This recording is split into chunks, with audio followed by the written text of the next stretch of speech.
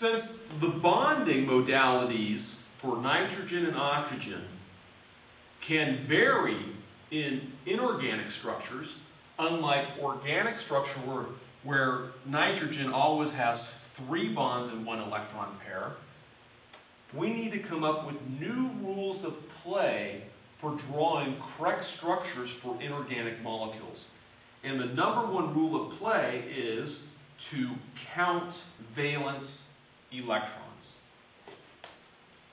where valence electrons equals the group number for an atom. Thus, the number of valence electrons for carbon would be 4. For drawing correct inorganic structures, we need to remember that carbon always likes to make 4 bonds, and fluorine and hydrogen always like to make 1 bond.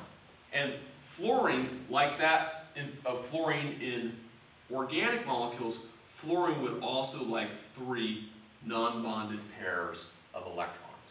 And then we'll discover that nitrogen and oxygen can misbehave in terms of their number of bonds. Nitrogen would prefer to have 3 bonds, but can have a minimum of 2 bonds, up to a maximum of 4 bonds in its structure. Oxygen would prefer to have 2 bonds, but can have a minimum of 1 bond and a maximum of 3 bonds in its molecular structure.